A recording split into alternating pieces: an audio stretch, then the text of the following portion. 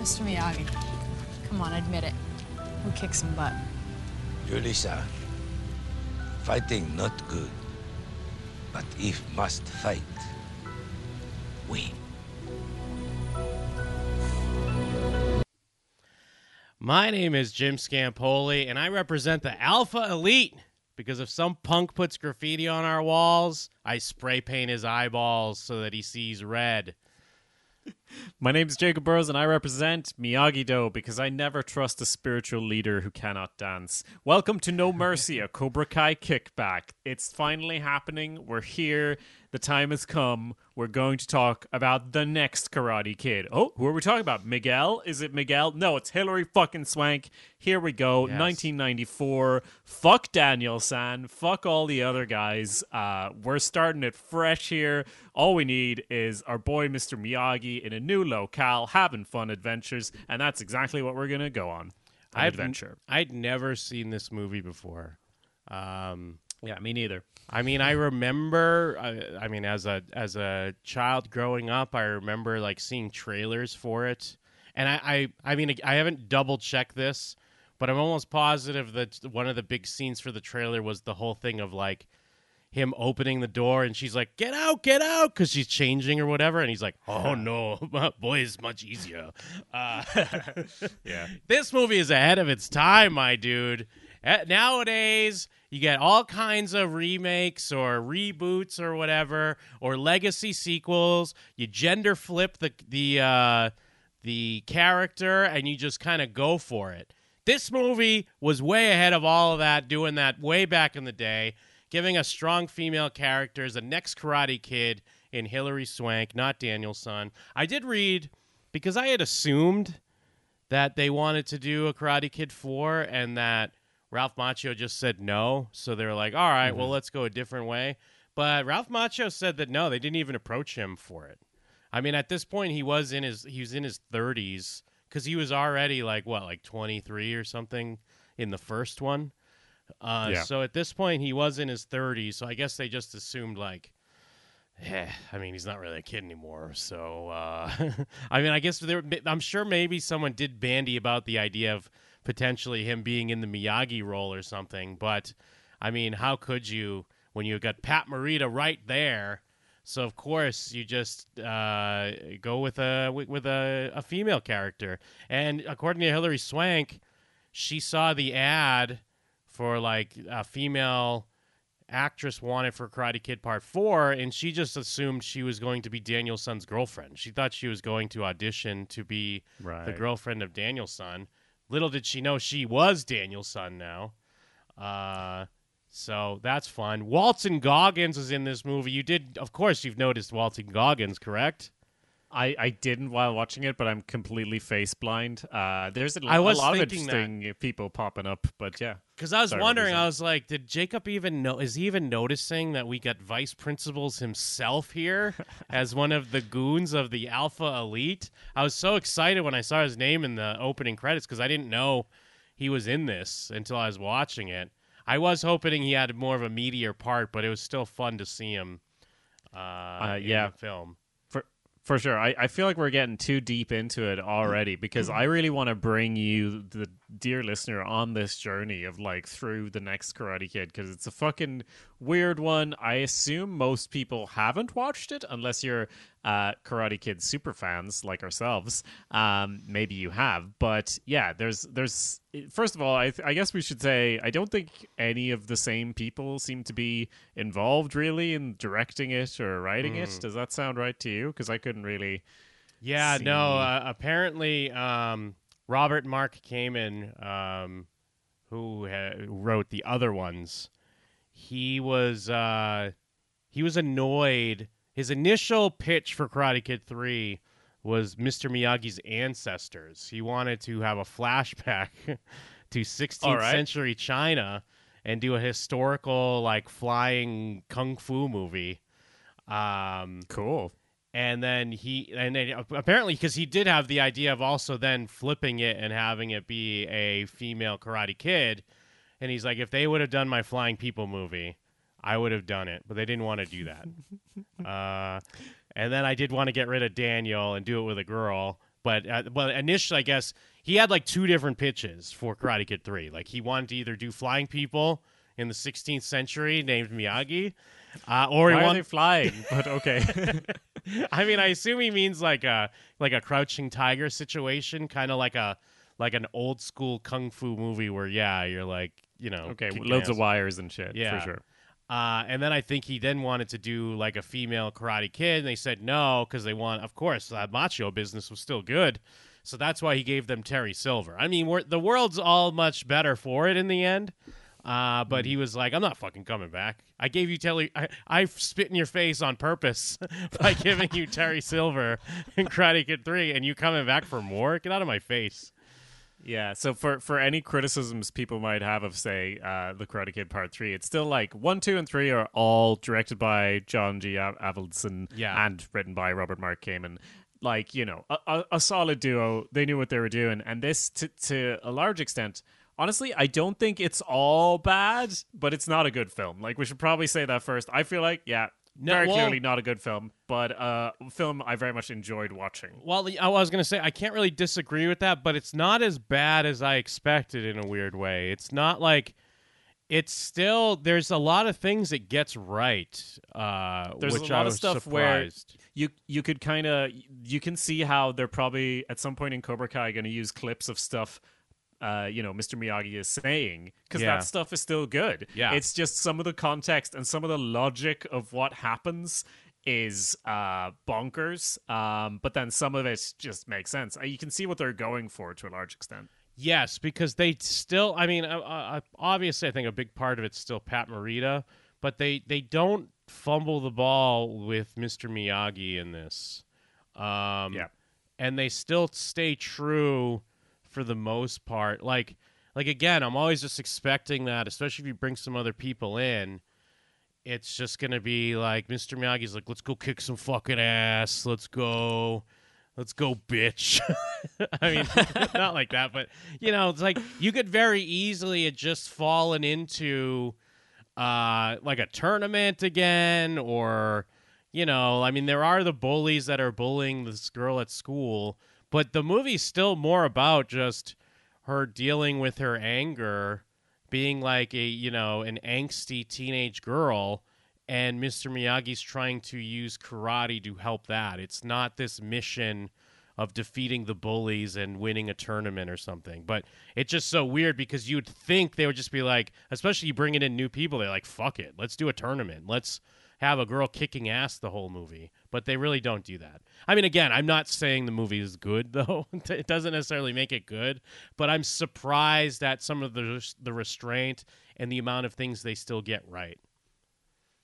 Yeah, I can already tell I'm going to talk myself into liking this movie throughout the course of this episode, which is annoying because it's not good, but I feel like by the end of it, I'm going to be like, you know what? It is good. So we'll see if I get there. But I do want to walk through kind of the plot because that's kind of where it gets to.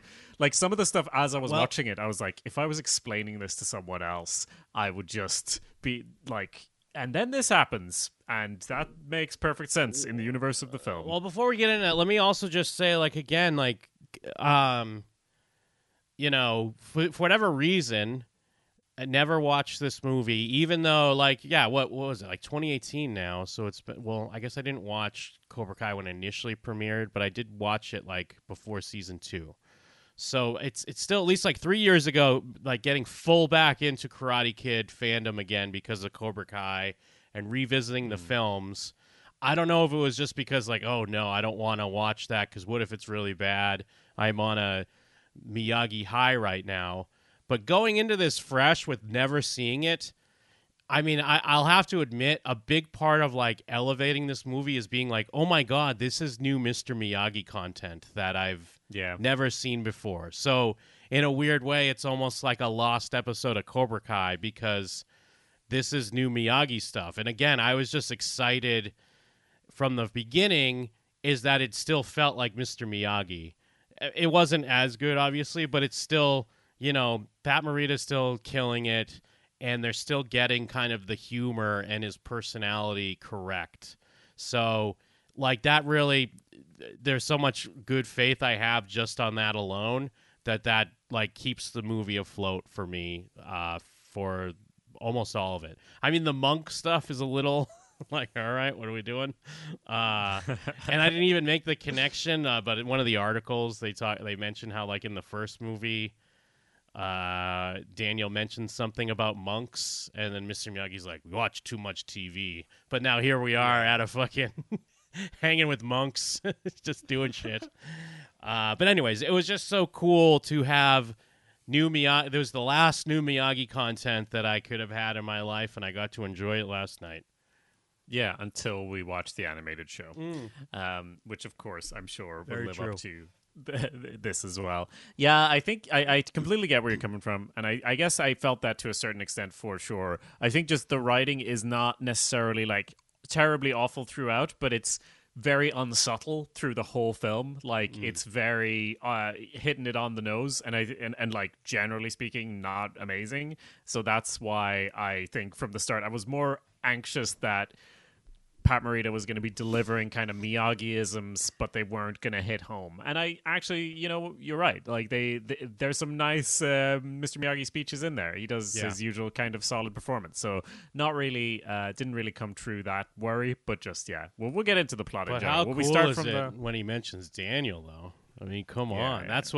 That's what references / nostalgia is made for. Moments like that. It's like, oh my God, he mentioned Daniel.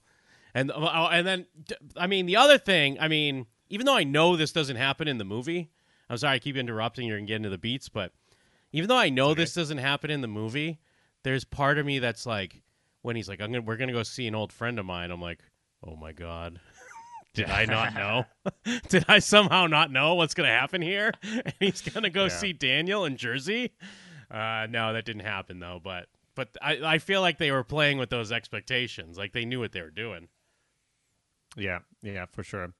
Well, I was going to get into the beats, but I think actually if I was going to explain it, I would have to start with there's this school, right, in Boston. Yes, yeah. And in this school, there is a group of children who are played by, late 20s kind of people, obviously, who are greasers, right? So far, so bad. But the greasers all have, like, a patch on their shoulder, and they are part of the Alpha Elite, which is some sort of group that's run by someone who works at the school. Is this a military school? No, I don't think so. No, it's not.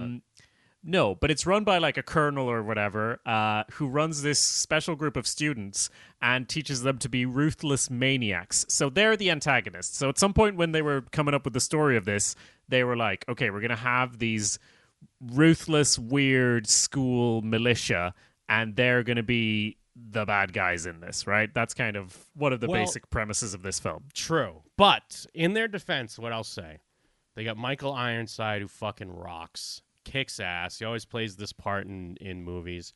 And He does. I mean, it's clear they're going for a Cobra Kai thing, but I appreciate that they weren't like, there's another Evil Dojo, but we're in, like, you could easily just been like, this is the East Coast Cobra Kai. But they kind of were like, what could we do that's similar to a Kreese and some bullies, but they're in a group or whatever, without just it being more like we happen to stumble upon a school that has karate. Now, again, it's still insane, but I guess I appreciate they were going for something. But yeah, because even going in, I'm like skimming through the transcript here, like it is like when we hear the speech, he's like, where is it? So when the colonel's talking to his Alpha Elite. Yeah, this is when they're all like in front of the school on a field, like they're about to do the test where he's like, "Come on, try and hit me," and he just starts kicking their ass. Yeah. But but before that, he's giving a speech and he's like, "In the past, we've had external enemies. Now the enemy is in our country. It's inside our cities, in our school." Like, it's very dog whistle. I'm like, wow, are they really going for an angle here? And like they don't follow through on it, but I mean, it's there. It's like, it's in our schools. In a war, you got to be ready to destroy your enemy. But then he gets into like to give someone a maximum response. But then he turns it into being about spray paint or dropping a candy wrapper. And on dropping a candy wrapper, you make them pick it up and eat it. Yeah, and if someone spray paints the wall, you spray paint their eyes. So they're kind of like, I don't know, like school prefects in Harry Potter or whatever. They're like the nerds, basically, who do the bidding of the school, except they're an elite group, and they're kind of like a cult that's in the school, right? Like, this is, I think you're right. I think it is good that it's not like, here's another dojo, and because it still is exploring the same kind of theme of this toxic kind of alpha fight, become the leader kind of shit, and it does that well. But they don't have to be karate people. They're just people who do loads of fighting, right? Yeah, they're basically like, I mean, they're neo-Nazis for the most part. They go right up to the line because it's a bunch of like ripped white dudes ready to clean up the school because the enemy's now in our school. We used to fight them outside. So it's weird. It's weird what they're doing, but it's like, in a weird way, they would do the same thing now. They would go a little further with it. Like they wouldn't just kind of like allude to kind of the racial politics. They would kind of go the full way. But I don't know. It's definitely bonkers though. But it's like, I almost just appreciate what they're going for. Yeah, for sure. So I wanted to start with that because I feel like it's an important element of identifying what the film is actually about. But if we rewind a little bit, what we actually see first in the film is Mr. Miyagi arriving at what is a sort of celebration of this regiment or what have you that was of Asian soldiers in World War II. Does that sound right? Yep. Yeah. And then it's like, but it's also kind of, I think it's like a memorial. Well, I mean, I guess it's not necessarily a memorial or funeral for his captain or whatever, but I mean, that's part of what happens because he's meeting with his wife, who's the grandmother of Julie Pierce. Like, that's kind of how we get into it. But yeah, they're celebrating this battalion. They mentioned that their families were put in camps, but they were still over there kicking ass for their country. It didn't even matter.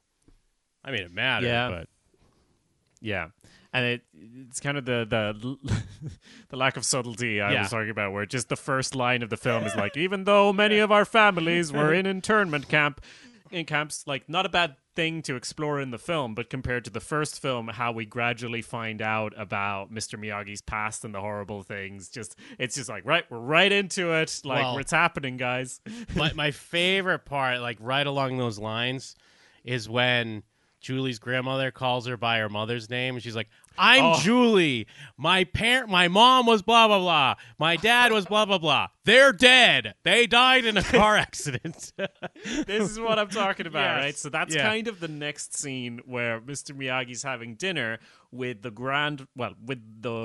widow of this other person who was being honored at the ceremony, and her granddaughter is kind of coming in being a snarky teenager, Hilary Swank, of course, and she's just trying to ask questions, but then, just like you said, her grandmother yells Susan at her, but like with the way it's shot and everything, we don't see the grandmother's face realizing she made a mistake and like like anything like that.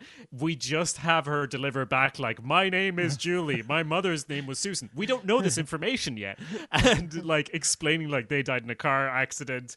They're both dead. Like, this is all exposition to us, so it's not an emotional moment. It's just kind of like here you go, here's what the backstory is kind of moment. And in a very, like, that calling your child, your grandchild, your child's name is such an iconic trope moment, but they kind of bungle it there. And one of the things that's similar to that's on the nose, but I actually kind of liked, is the moment when she's dropping her off at the airport.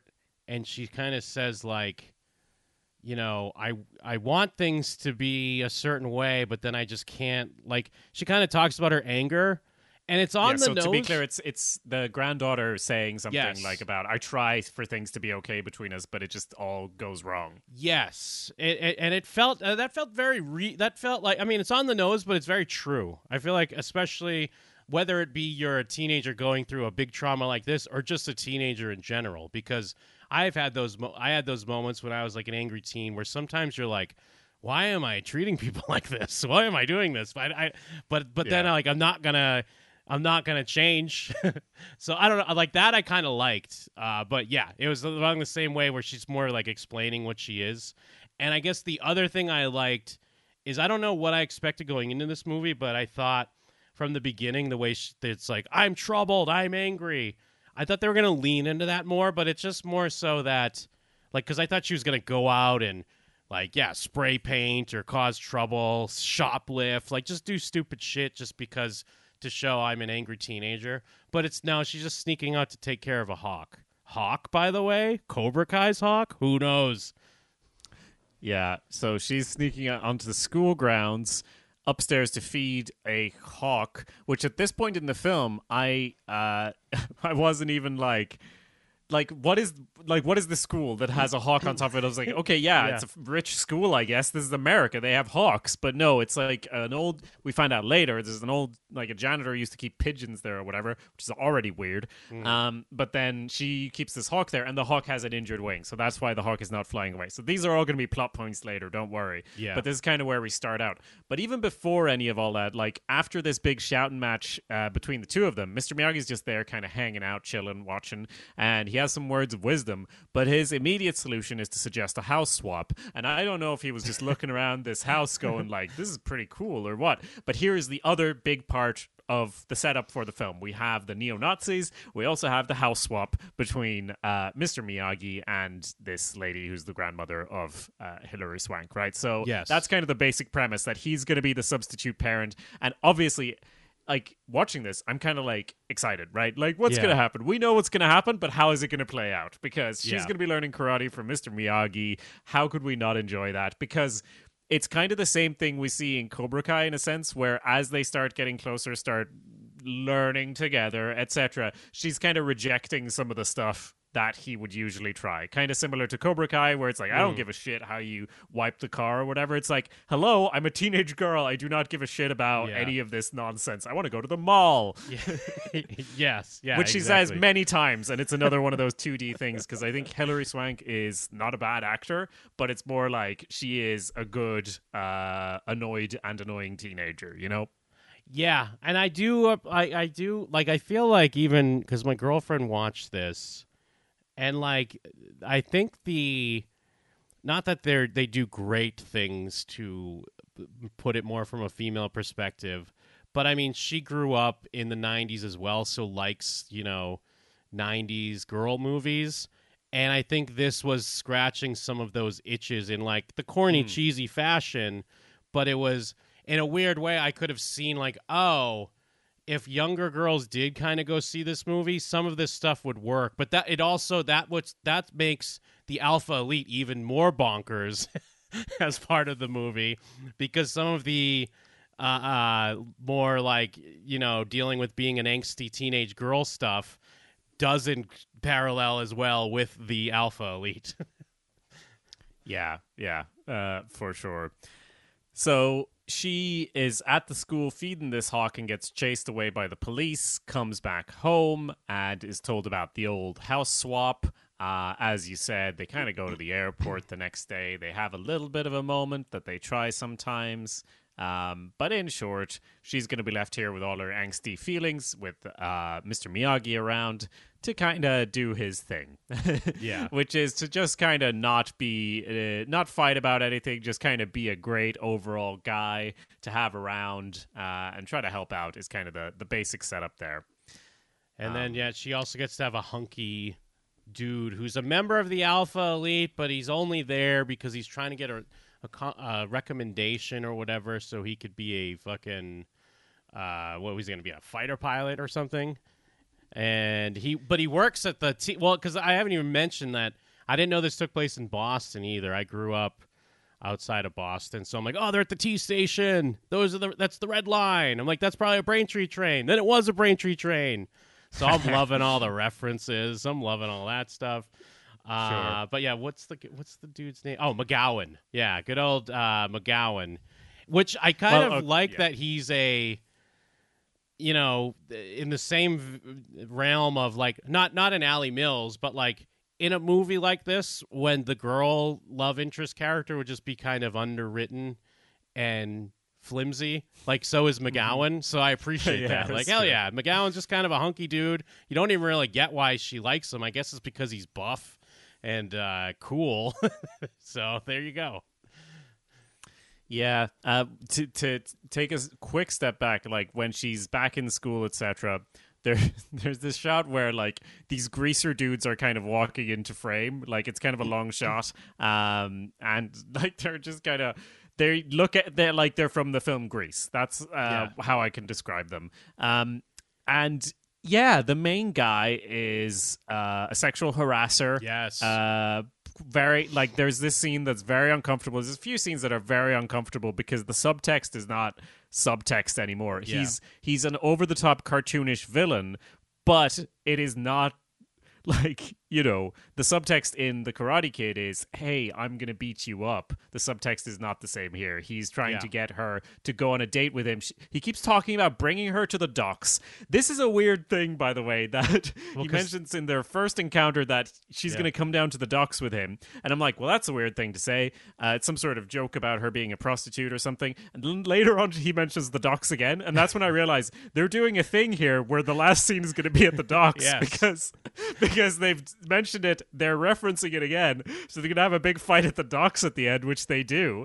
But yeah, he's like ripping the headphones out of her hair, like shaking her around and like grabbing onto her, really menacing rapist kind of vibes. Yes. And this is only 10 minutes into the movie, so it's setting that up, and it's a heavy theme to be tackling. But I suppose it makes sense, but it's a very uncomfortable situation because he you know, he's the one who has authority in the school as well. So he like says that she was smoking and he caught her, and he says like, no one's ever going to believe you. I can do whatever I want. So a very uncomfortable kind of situation to set up for sure. Well, yeah, because it's like, I mean, I guess you were just more free with the threat of sexual violence in some of these movies back then. Like, I don't know. I mean, I guess there's not really a way around it, but they were like just like leaning into it.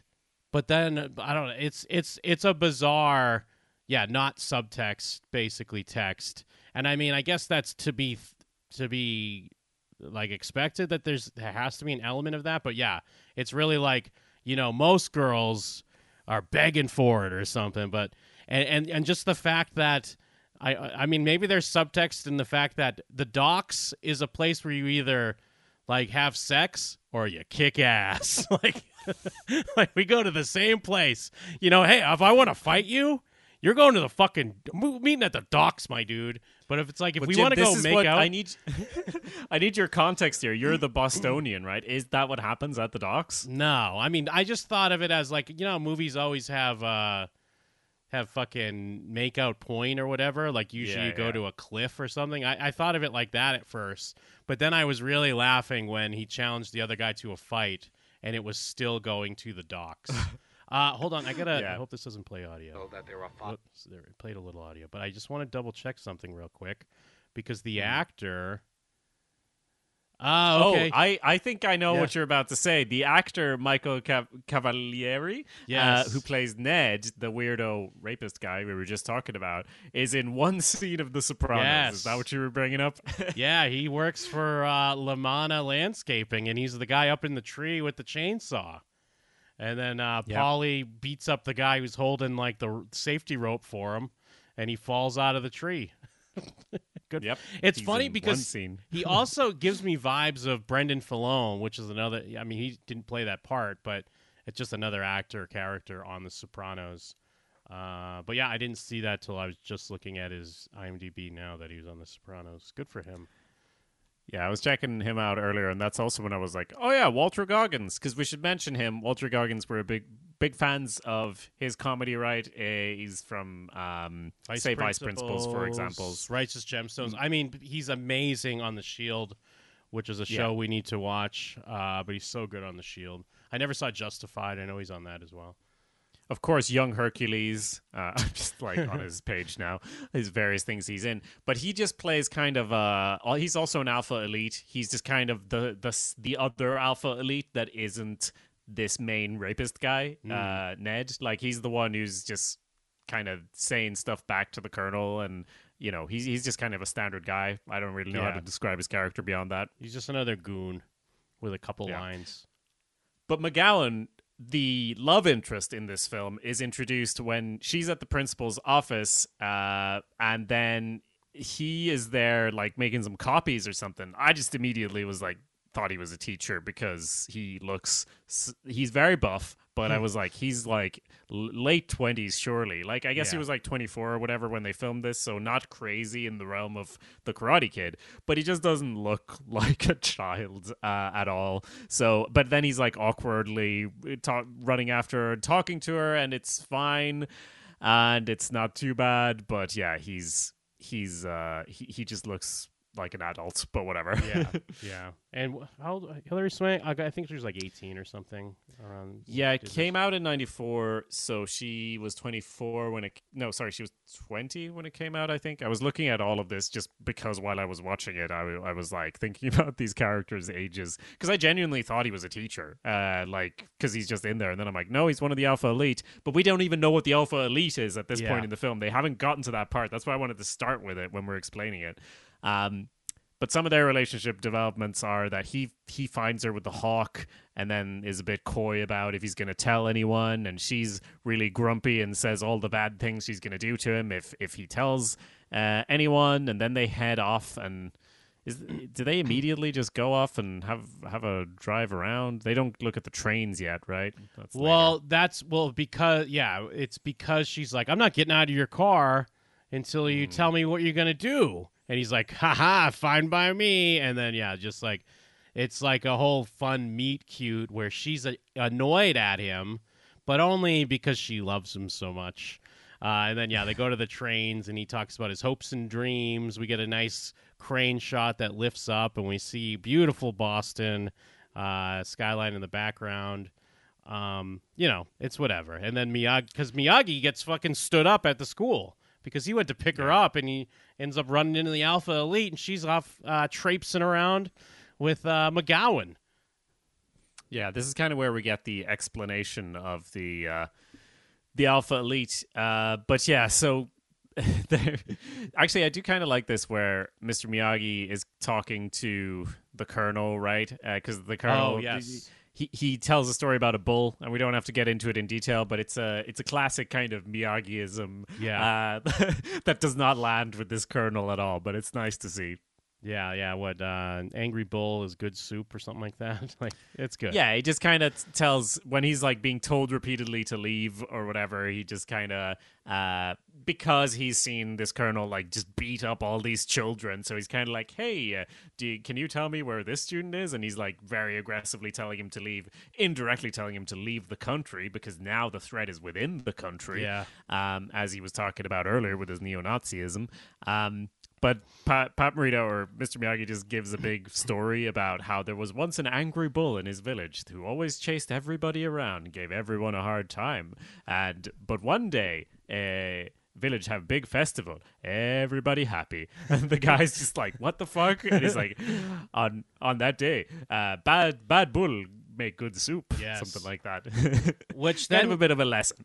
And then, when she takes off, and then he kind of, when she finally comes home after she's out with McGowan, she gets into a hissy fit, and this is where we see she's got skills, because she runs off into the fucking street after yelling at Mr. Miyagi, almost gets hit by a pizza delivery guy, but she does a fucking Eagles jump onto the hood of the car. Now, I do appreciate the fact that she's like, well, no, I did do a little karate. Like, she's got a little Sam LaRusso in her, where it's not so much, she didn't just stumble into karate with Mr. Miyagi, but it does still track back to Miyagi himself, because he taught his general, whoever it is, karate, who taught his son karate, who then taught Julie karate. So it is something she had from her father when she was a little kid. Yeah, but it does bring, it makes sense, and it makes sense as a beat in the film, but this is what I have to emphasize. It's so cheesy, and it looks so shit, kind of, when it happens, too, that, it's kind of entertaining, but, yeah, it has to be emphasized. There are some fights in this film, and the fights are not very No, good. they're not good, and and this kind of jump, she's like just whoosh in slow motion. I feel like we get some kind of Asian inspired like wind chimes and shit as she's doing this jump as well. That sort of stuff. And then the pizza delivery guy is just cartoonishly there, like apologizing for ages. But then like, a lot of what we get next in the film, so this is kind of half an hour in, a lot of what we get next over the next, I don't know, half hour or whatever, or I guess even less than that, it's the two of them interacting in a series of scenes one after the other that kind of works to establish them becoming closer, you know, as it goes on. It's not like jumping between loads of different characters in this. It's like, it's a story about them getting to know each other, I guess she's the one who actually is like, hey, teach me some karate, because obviously she's being harassed in school. Like, that's her idea. And he's been trying to get her to do homework, so they do a deal where she does a certain amount of homework, and then they're also talking about, you know, lost ones in their families and things like that. So they're slowly getting closer while Mr. Miyagi is comedically waking up to loud rock music and sort of setting her up to be a babysitter to earn money. That's also part of it. But I guess, is the babysitting supposed to teach her some karate lessons as well? Or maybe it's just to get her out of the house for a bit and like have her do something a bit more wholesome? I don't really know. Yeah, I guess it's just to get her to laugh and love again. But real quick to backtrack. But he does say, he does say though, like, oh, babysitting, good lesson for a karate student. I don't really see how, except that she's like dodging all the Nerf bullets or whatever from the kids. Yeah, I guess it is kind of Miyagi training tactic, because he does even bring over a box of more like Nerf balls and stuff for them to throw at her. So I guess it's just getting her reflexes and her skills back up to par. But yeah, none of the karate's good in this movie, and it's a bum out because Pat E. Johnson, the referee from the first Karate Kid, is back to like train them and like the behind the scenes stuff, but like it doesn't work really that well this time. He did give Hilary Swank a pink belt because he said she was so good at learning the moves and whatnot. Just unfortunately, none of them made it into the movie. Oh, okay. A pink belt. Is that a real karate belt?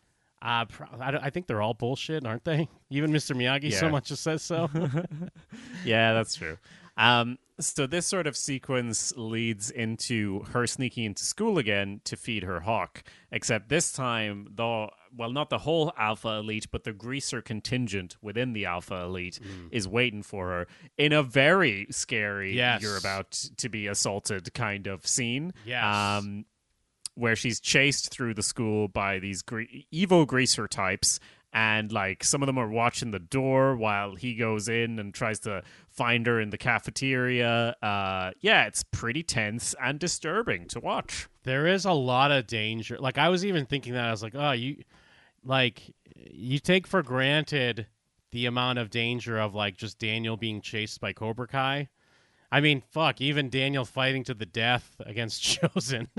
Yeah. When it's like, yeah, he's got her foot and she's, like, grasping at hitting the fire alarm, and it's like a bunch of dudes that are all like chasing her through the dark hallways, and she's got to get to the gate. Is she gonna get through the fucking gate, or is she gonna be, gang raped? Like, what's gonna happen? Jesus Christ! And then it's pretty disturbing, even to the point where like the police show up and they're no help. Like there's a lot going on here. Female trauma. The police shows up, and it's the colonel who is he in the police and also works at the school? Jim? The only thing I could say, because I don't know either, but I guess my school did have like we just called him Narc, but he was just like a school cop. Like, he wasn't an actual cop, but I guess he was like school security, but he would have like, I guess, I'm sure real cops looked at him as like a weird wannabe, but he did have like some sort of, like, he would have a line to the police if he needed them. It's not, but like not like anything even happened at my school, but we just had a narc cop that hung out. So I guess he's like that. Sure. This is very foreign to me, so I Yeah. appreciate the context. So I get, but it's just weird because, yeah, the only reason the cops and fire brigade and everyone turns up is that she trips the fire alarm, I think, and then the colonel's just immediately there. But either way, she's caught, she's in trouble. Mr. Miyagi picks her up from the police station in an actually, I like this because you don't see him angry much, and he's not angry yelling. It's just you can just kind of tell that he's very annoyed, which is nice. But yeah, so he finds out about the hawk and all of that. And in general, just kind of tries to solve what are they going to do next, because she's kicked out of school for 2 weeks now. A great opportunity for a road trip. Absolutely. And she just asks McGowan to take care of the hawk, and he's just walking on a fucking train, which was really messing with. I was like, is this train moving? What is happening here? I think it was doing the same to me. And yes, no, it was. It was definitely fucking with my head as well. Is it moving? It doesn't matter. He works at the train yard docks anyway. The train docks. That's what they're called, right? Yeah. That's the docks you don't fight at. That's where you have the romantic moment. Also, this is a very much a nitpick, but when they were sitting down on the trains earlier, they had that slight romantic moment talking about their futures. Just like you said, a great view of the Boston skyline behind them. So what the fuck were they looking at? Because they were facing entirely the wrong way. Just a small thing. The camera moves really slowly, reveals this amazing view. Well, it's okay. And then they're just looking the other way. And I'm like, what are they looking at? They're up there for the view. The view is you're on top of a train, so it's not that high up. What is it? Doesn't matter. And then, yeah, exactly. And so we go on this road trip, and we run into more dangerous men. More cartoonish men who basically they're at a gas station, and the only reason there's kind of an altercation is there's an upset dog that immediately calms down when Mr. Miyagi's there, because I guess he has this fucking badass aura about him that animals recognize, but not dumb men, not these dumbass white men. But it's also the guy, the crazy man himself. It's also not even hinted. It's kind of told to us that he's making the dog do what the dog's doing. When the dog's growling at Julie, because his friends are like, come on, man, what are you doing? Why are you making your dog do that? But he literally hasn't done anything. He's got a mind meld with his dog, and he's making it growl and mess with Julie. But yes, Mr. Miyagi's able to overpower whatever type of mind control he has over his dog. The guy gets very upset. How dare you? How dare you mess with my mind meld with my dog, make my dog nice when I'm making him scary? This is the only explanation as well, because they are at this rundown gas station. The dog's doing all this barking. Mr. Miyagi's just like, oh, hello, nice dog. And the dog's calm. And then when they leave, these guys follow them out, and he's like, what did you do to my dog? You turned him into a damn chicken. So he is aware that Mr. Miyagi can mind meld, because he too possesses this ability, we must assume. And then, because also to think about it, they've gone from Boston, and now they're in, backwoods Texas somehow on this road trip. They're not quite Texas Chainsaw Massacre area, although I guess one could make the argument if you get up into Maine or New Hampshire or even upstate New York, I guess you could run into basically Depression era worker guys hanging out at a dilapidated gas station, mind controlling their dogs.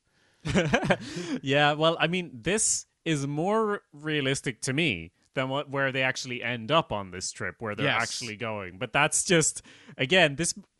Yeah, we'll get into it. Anyway, he beats them up in a really bad fight scene. It is fun that he's using the guy to beat up his friends.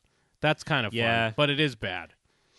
It's just, it looks really bad. Because it just looks like he's not doing anything, and then they are not doing anything, but he's kind of making them hit each other or whatever. But yeah, anyway, it's fine. But they honestly, fight's bad, but then immediately after them, they have a scene where she's like, "Oh my god, you kicked ass! That was amazing!" And Mr. Miyagi is genuinely sad. I always try to not fight, and it's unfortunate. Etc. And it's one of these moments that is important for her to build too. But anyway, then they go to Japan, I guess, in a car. Because the next scene after this, they're at a big stone wall. Mr. Miyagi, rings a gong. They're kind of sitting there. And then 3 monks open the door. and I guess it's a Buddhist temple. I'm trying to I see. guess. Yeah, where did they film this?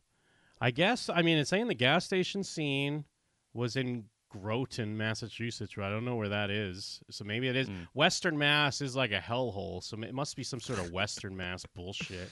Although Castle, And then you go. Oh, go ahead. You go a little bit further west, you get to the Buddhist section of Mass, which is the west of the West. Castle Hill Crane Estates. Do you think that is that where they filmed the temple area? Castle Hill on the Crane Estate. Let me see some pictures. I mean, this just looks like a fucking palace, but maybe there's sections of it there that they found.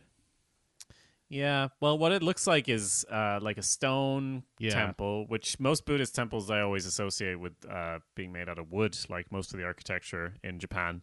But yeah, it's basically like a little castle, little temple type area that they're going to as a kind of retreat, I suppose. They have a big sort of Zen garden, or like the sand garden with some rocks, some patterns, and they're all just kind of silent Japanese bald men who don't speak English. And you know, I feel like these places can exist. It just feels bonkers that we're just suddenly there for whatever. Yes. It's so unexpected that it's what happens here. I can't rule it out that it exists, but it's still a very strange place to end up at, where basically this is now the next chunk of the film is her living in this temple and learning about valuing all parts of life, learning about doing some cool kicks, doing a thing where they go into a barn and then there are various monks on the upper level throwing bags of sand or hay or whatever, and she's got to dodge out of the way while blindfolded. So, you know, she's learning some real shit. The big thing, because every Karate Kid film has to have a big thing that she's learning, right? Yep. The kick in the first one, the drum technique in the second one, etc. The big thing is doing a doing a big kick, like a big up kick from your knee. Like that's the big thing she learns, right? That's kind of which big is tall kick. It's weird because in the beginning he's like, stand on the big rock, do a jump kick, and then land on the little rock. And it's like she can't figure this shit out. And all I'm thinking is she's just gonna fucking bang her head on the little rock because she keeps falling weird. But yeah, the key to it, much like the praying mantis that she found and didn't really save, just kind of moved and brought to a monk to be like, look, a bug, I didn't kill it. I mean, like I get there's a connection there because then he tells her to pray, and then the key was to start on her knees. Like, I mean, they go for it. They're doing a thing. And I mean, somewhat in the same vein, to back up a little bit, what is supposed to be happening when she goes to Mr. Miyagi and he's like in deep trance? Is that supposed to be how he sleeps? When she's like, Mr. Miyagi, are you there? When he's just like kneeling with his eyes open? Is that supposed to be how Miyagi sleeps, like with his eyes open, sitting up? See, no, except I wouldn't put it past this film. I think he's meditating, which makes more sense, but also we've seen him sleep like a human before, so... But I also wouldn't put it past this film to be just like, this is like Gandalf, you know, he just has his eyes open when he sleeps because he's weird and magic. But yeah, so he tells her how to do this kick, as you were saying, but the way it's described in the film, he's like, you fake front kick at opponent, roll hip, come around, make round kick, land on Okinawa. So I don't really follow what she's trying to do throughout most of this, to be honest, because that's the description, right? Eventually, as you said, I'll go through this because I guess it's important. There's a cockroach at the dinner table. Yes. She's going to kill the cockroach, and then she's stopped, and everyone leaves and is kind of upset. All of these silent monks, and this is kind of where we have like all these silent monks. They don't like her, but then they start liking her. That's fine, you know, that's what we expect to happen. But yeah, she tries to kill this cockroach. Mr. Miyagi reads her the riot act, is very upset. And I'm like, fucking, you are not doing your job here as a cultural ambassador. Just maybe mention that before you go in the place. Like, Yes. I feel like he's told her absolutely nothing because she's so surprised by everything. So maybe give a bit of context, like, hey, these people don't speak English. Here's how you act around them to be polite. Maybe some of that context would have helped. She also, like, when she wakes up and runs to Mr. Miyagi when he's meditating, she is yelling his name, just running through Yeah. this temple where everyone's silent. So, like, this is on him. Like, a bit of introduction to what's happening would not have been misplaced. Yeah, yeah. So yeah, I guess it's just he's putting her through trial by fire, I suppose. And then I like how she's even like, I bet you've killed a cockroach before. And he's just like, yeah, not in Mr. Miyagi don't live in temple or something like that. Fucking burns her. But Yeah. it's all worth it because I really enjoyed the scene when she's listening to the Cranberries and the monks come in and she's like, oh my God, I'm so sorry. I thought you were sleeping. Did I wake you up? But then they start fucking vibing out and loving the Cranberries Yeah. as well. Yeah, I like it. The thing is, I guess, when she's listening to the Cranberries, she's doing the Karate Kid kick. She's doing like a kata, but it's kind of a dance. I feel like we haven't seen her before in the film actually being taught this. Like, am I wrong here? No, but yeah, you're right. like we don't have that scene. I feel like it's kind of missing. It's not a bad thing, but it's just weird because it felt like that film, she's listening to music doing karate shit, but it's kind of a dance. That is like it's made to be in the trailer, except they forgot to have the part where Mr. Miyagi teaches her this thing and she's like, oh, I'm going to take it, I'm going to have it to modern music, make it my own thing. Yeah. No, we just immediately have this scene. But I also do like when the monks just kind of start vibing and dancing, and Mr. Miyagi's like, never trust spiritual leader who cannot dance. And now they're all friends. Now they're just Yeah. hanging out. It's a great time. It did keep throwing me when like I was like, oh my God, like this is a real song. Like I'm hearing real songs in this movie. I don't know why that was throwing me, but it was. But I was loving it. Like especially in the end credits when they're playing "Gotta Be," yeah, you gotta be by Desiree. I'm like, this rocks. Hell yeah, give me another one. Let's bring Julie Pierce to Yeah. Cobra Kai.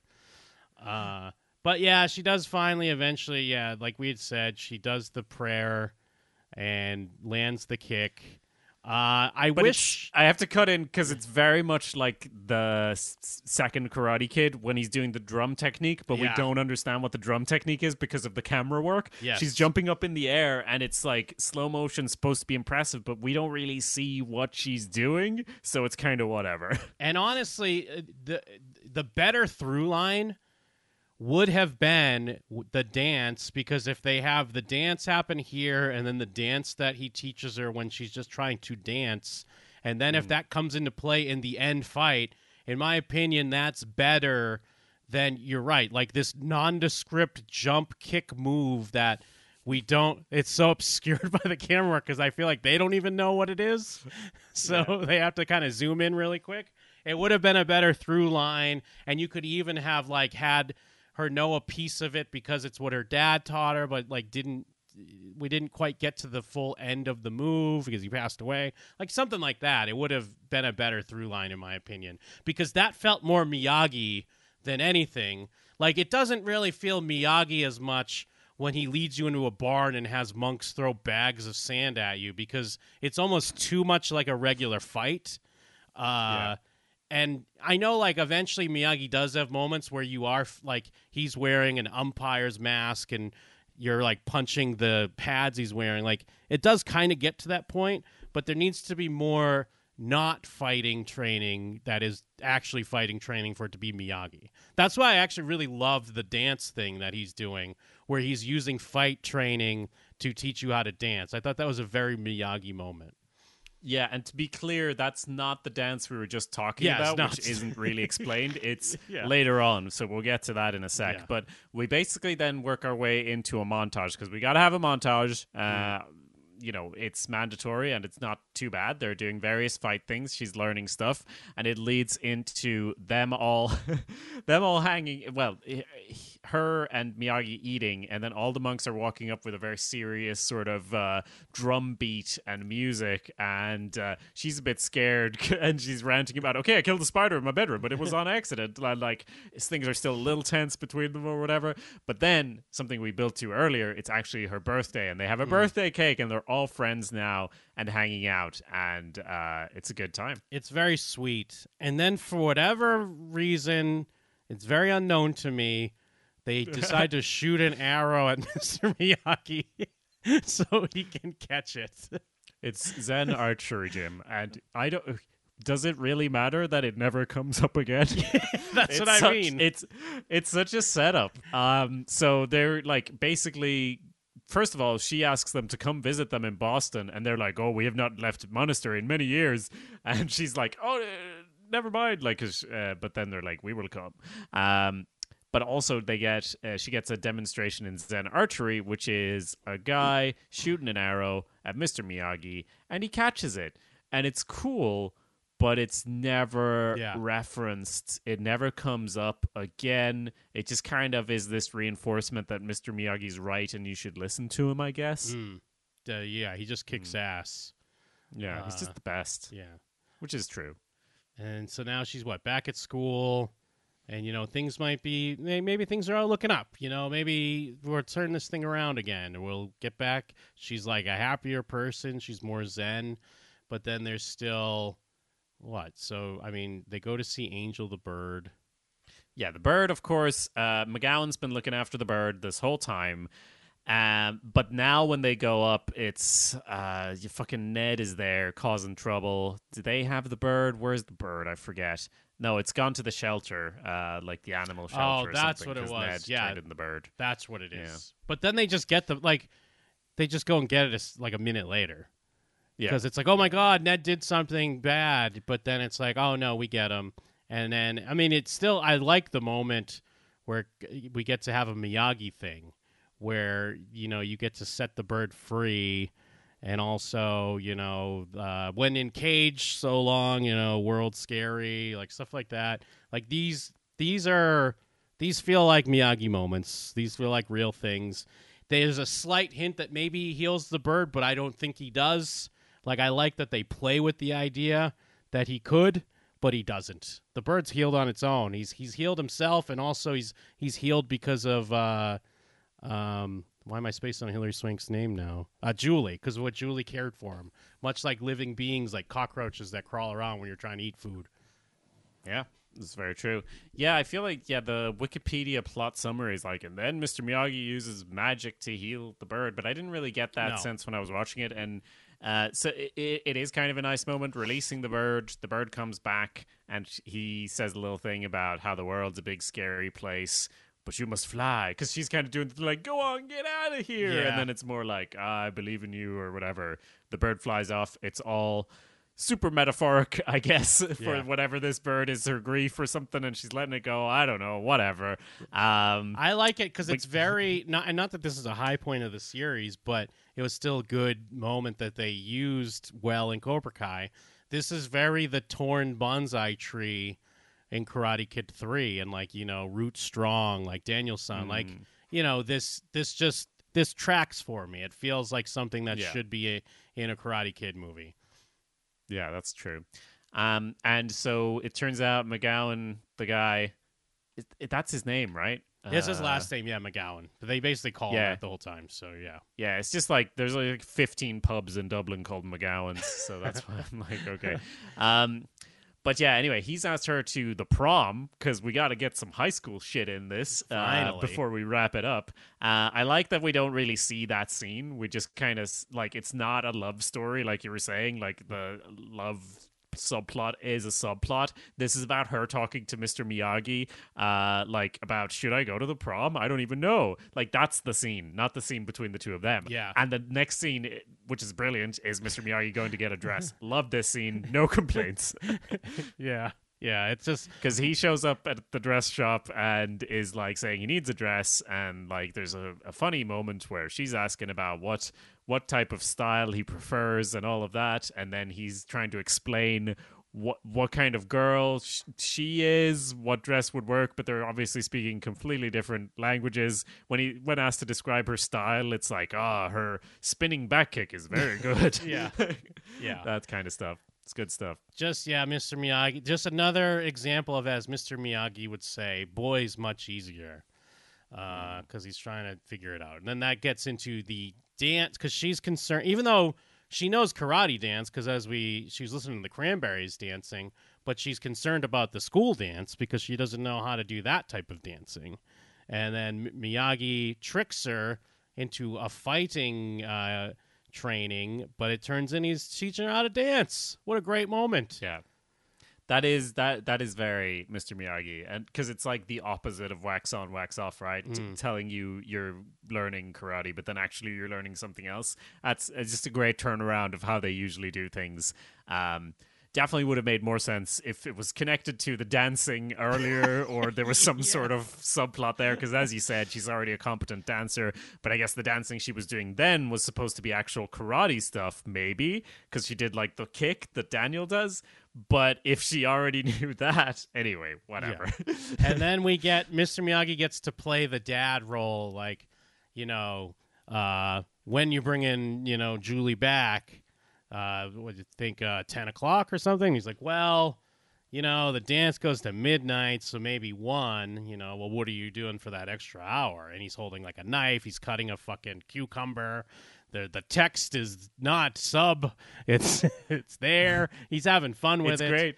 Yeah. Because at that point, the monks have arrived in their little van as well. So they're all like, when he's coming to pick her up, there's just a house full of monks, and he's there aggressively chopping up a zucchini. Yeah. Very symbolic. Yes. And asking about when she's going to be home safe. But I did want to linger on as well. When he gives her the dress, there is this scene where she's like, it's too bad you never had a daughter, Mr. Miyagi. And the people who went to Okinawa with him, she's like, you would have been a good parent. And we know what this means to him. And I'm almost getting choked up talking about it. Even though this is a silly, dumb film, it's still like, you know what that means to him. And then he's like, what does he say? Like, a dance for as a new parent, may I have this dance? So he's kind of like, finding that connection, because he has that with Daniel, obviously, but this is different because boys are easier, and it's more of like, just getting to feel that, like, what could have been.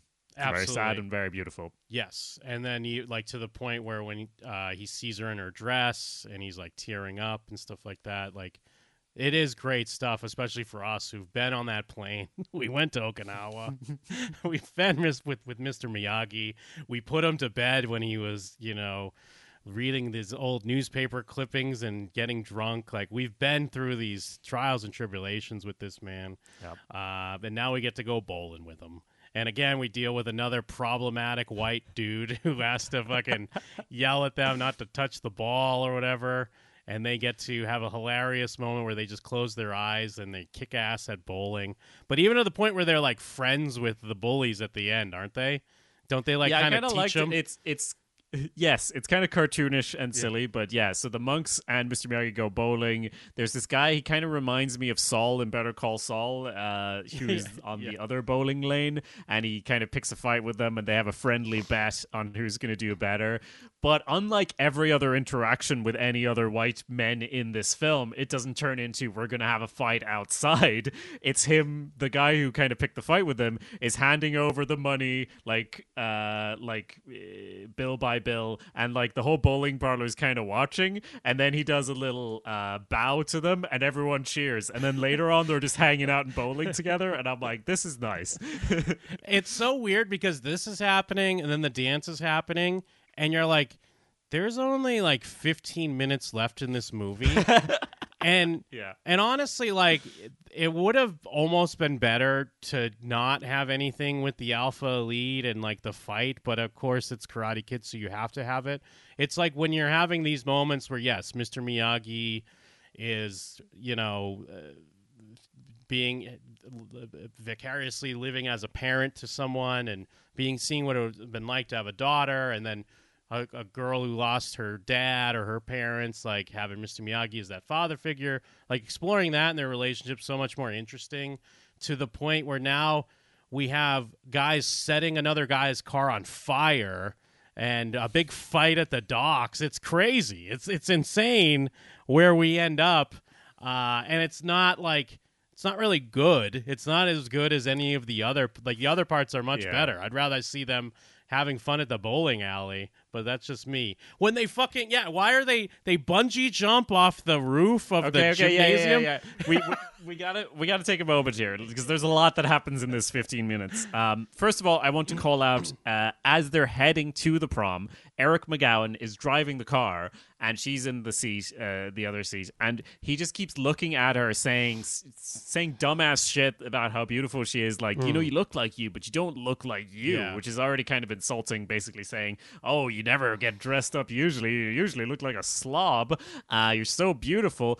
But it's an extended scene where multiple times she's like, one way, we're in a one-way street. Oh, that's right. Like, and he's driving against oncoming traffic with loads of lanes that are all heading in his direction. It's not like him missing a turn. It's like, you are a maniac and you're putting her in horrible danger. But yeah, anyway, that's one call out. Then they're at the prom. And there's this moment, just like you said, there's not that much going on at the prom, but suddenly 3 dudes are at the top of are at the ceiling, and they all bungee jump down, and one of them crashes into this thing they've set up to take photos. And there is you assume, because it's Karate Kid, you assume this builds up to something, that it's like, this happens because A, B, or C, or it's like because they've been antagonizing each other, now the bungee jump, and like they're gonna grab someone or whatever. No, they're just doing it as a dumbass thing, I guess, which is a pretty teenager thing to do. But yeah, one of them like breaks their arm, and like, what is this scene, Jim? Why are they doing this? I was trying to figure out if I had missed something, like where they had said, and then at the dance we're gonna do the big stunt or whatever. But it doubly doesn't make sense because they're the Alpha Elite and they're against like throwing a candy wrapper on the ground. You know what I mean? Why the fuck are they disrupting? They're supposed to be stopping people that are doing shit like this. They're not supposed to be doing it. But it boggles. I don't know what they were going for. I guess it's just because in the 90s, like, extreme sports were on the come up. Like, you know, people were going skydiving and bungee jumping more and skateboarding. So they're like, we need to put some extreme sports in this movie. What if the Alpha Elite fucking jump off the ceiling of the gymnasium for some reason? It's really weird. Yeah. So I guess I was trying to look at it now, like, what the fuck is actually happening here? Because, McGowan runs up, is like, whose idea was this, trying to help the guy who's injured? And they're like, oh, it was Ned's idea. Dugan said it would be okay. But just like you said, they're supposed to be the orderly people. Like, there's no build up to it or anything. And the music kind of tells us that something dramatic is happening. And I guess it is. They're bungee jumping. But, like, it's not relevant to the plot in any way other than it gets Eric and Ned into the, I guess, third or fourth time they're kind of pushing each other around and going like, oh, we're going to settle this, because they're getting in each other's way because they both have the hots for the same girl, and it's all about us big alpha dudes. And it gets to the point where McGowan just challenged me. So obviously Eric McGowan, being reasonable, brings her home. Everything's cool. It's fine.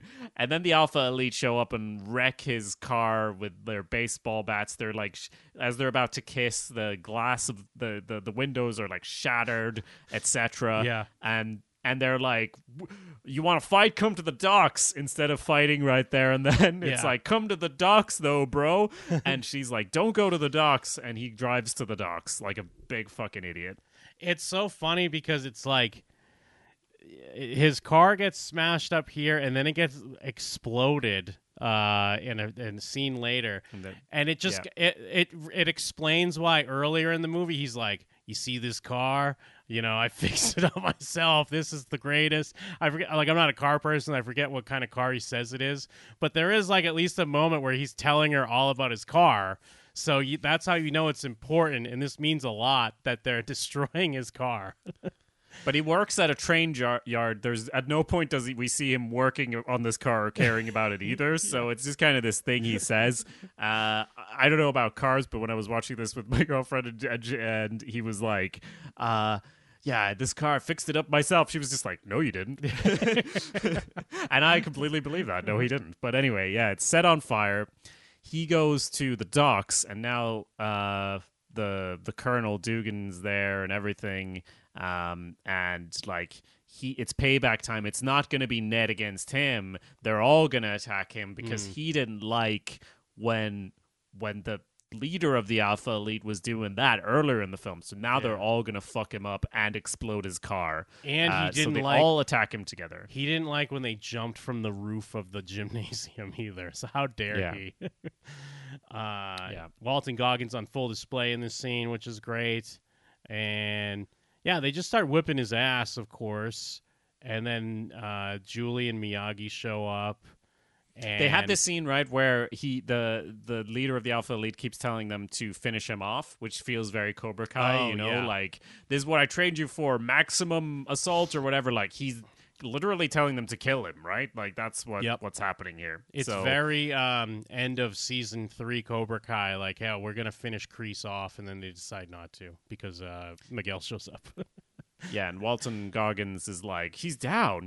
He's the guy, he's the one out of Cobra Kai in the original films who's like, he's had enough, Johnny! Like, that sort of thing, But then Mr. Miyagi and Julie, that's her name, right? Yeah, Julie show up, and he's just had the shit kicked out of him. They grab him to leave, and Julie's like, let me fight him. Yeah, because he does grab at her, and the guy laughs. Ned, yeah, like, the greaser weirdo guy is like, grabbing at her. And like, it's just like I get what they're going for, because it's like you have the Alpha Elite, and so like the ultimate insult to them would be if this girl kicked their ass. You know what I mean? So there is kind of a point here, but it really is. It's so bonkers that we get to this point in the movie, an hour and 37 minutes in, where she's going to fight this guy, and there's only like a few minutes left in the movie, and it really is, it's like we're watching a completely different movie now. This just kind of happens.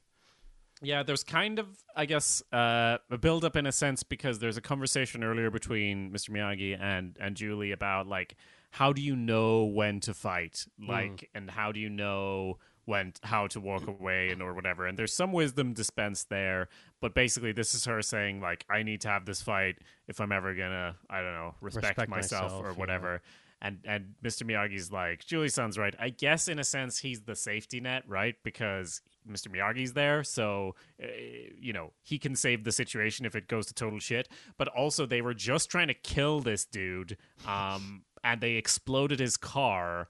So like, maybe leave. I guess he just has that much faith in her. Yeah.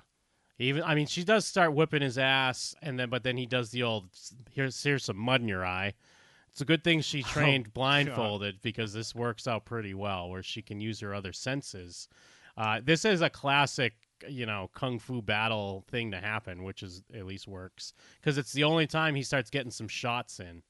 But she focuses and still kind of kicks his ass. I feel like she does a very half-hearted attempt at wiping her eyes. If I was her, I would have been backing up more, trying to do that more, instead of just going, oh no, I can't see now, guess I'll keep fighting. And then we have to get to the point where then Mr. Miyagi's like, why don't you bring me some, bro? Like, let's go. I fought Kreese before. You think I'm worried about the leader of the Alpha Elite? Oh yeah, because, well, what is it that happens? So the sequence is she's blinded, but Mr. Miyagi's on the sidelines telling her to focus. She does the praying thing because she's already on her knees. So then she can do the super kick that she learned earlier. So she kind of wins her fight that way. But then the leader is telling everyone else to go and fight her and fuck her up, including our friend Walton. But they're all kind of lost. They've all lost their faith in him, saying he's crazy at this point because a girl bet his guy. I guess that's why they're all losing faith at this point.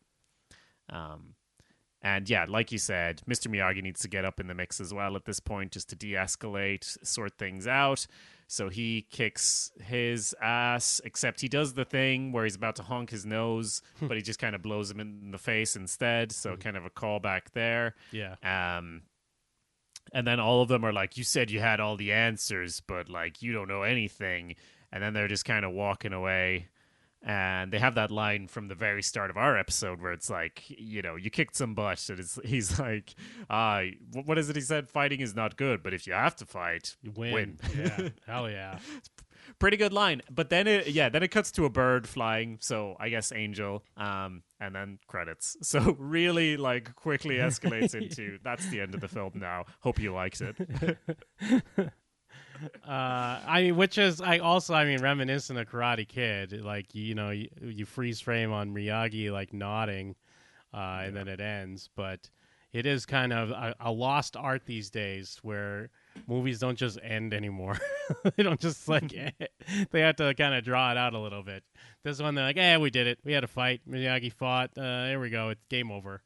I wonder, you know, will we see Michael Ironside again? Will we see Dugan, or is it Duggan? No, Dugan, right? Oh, yeah. I think it's Dugan.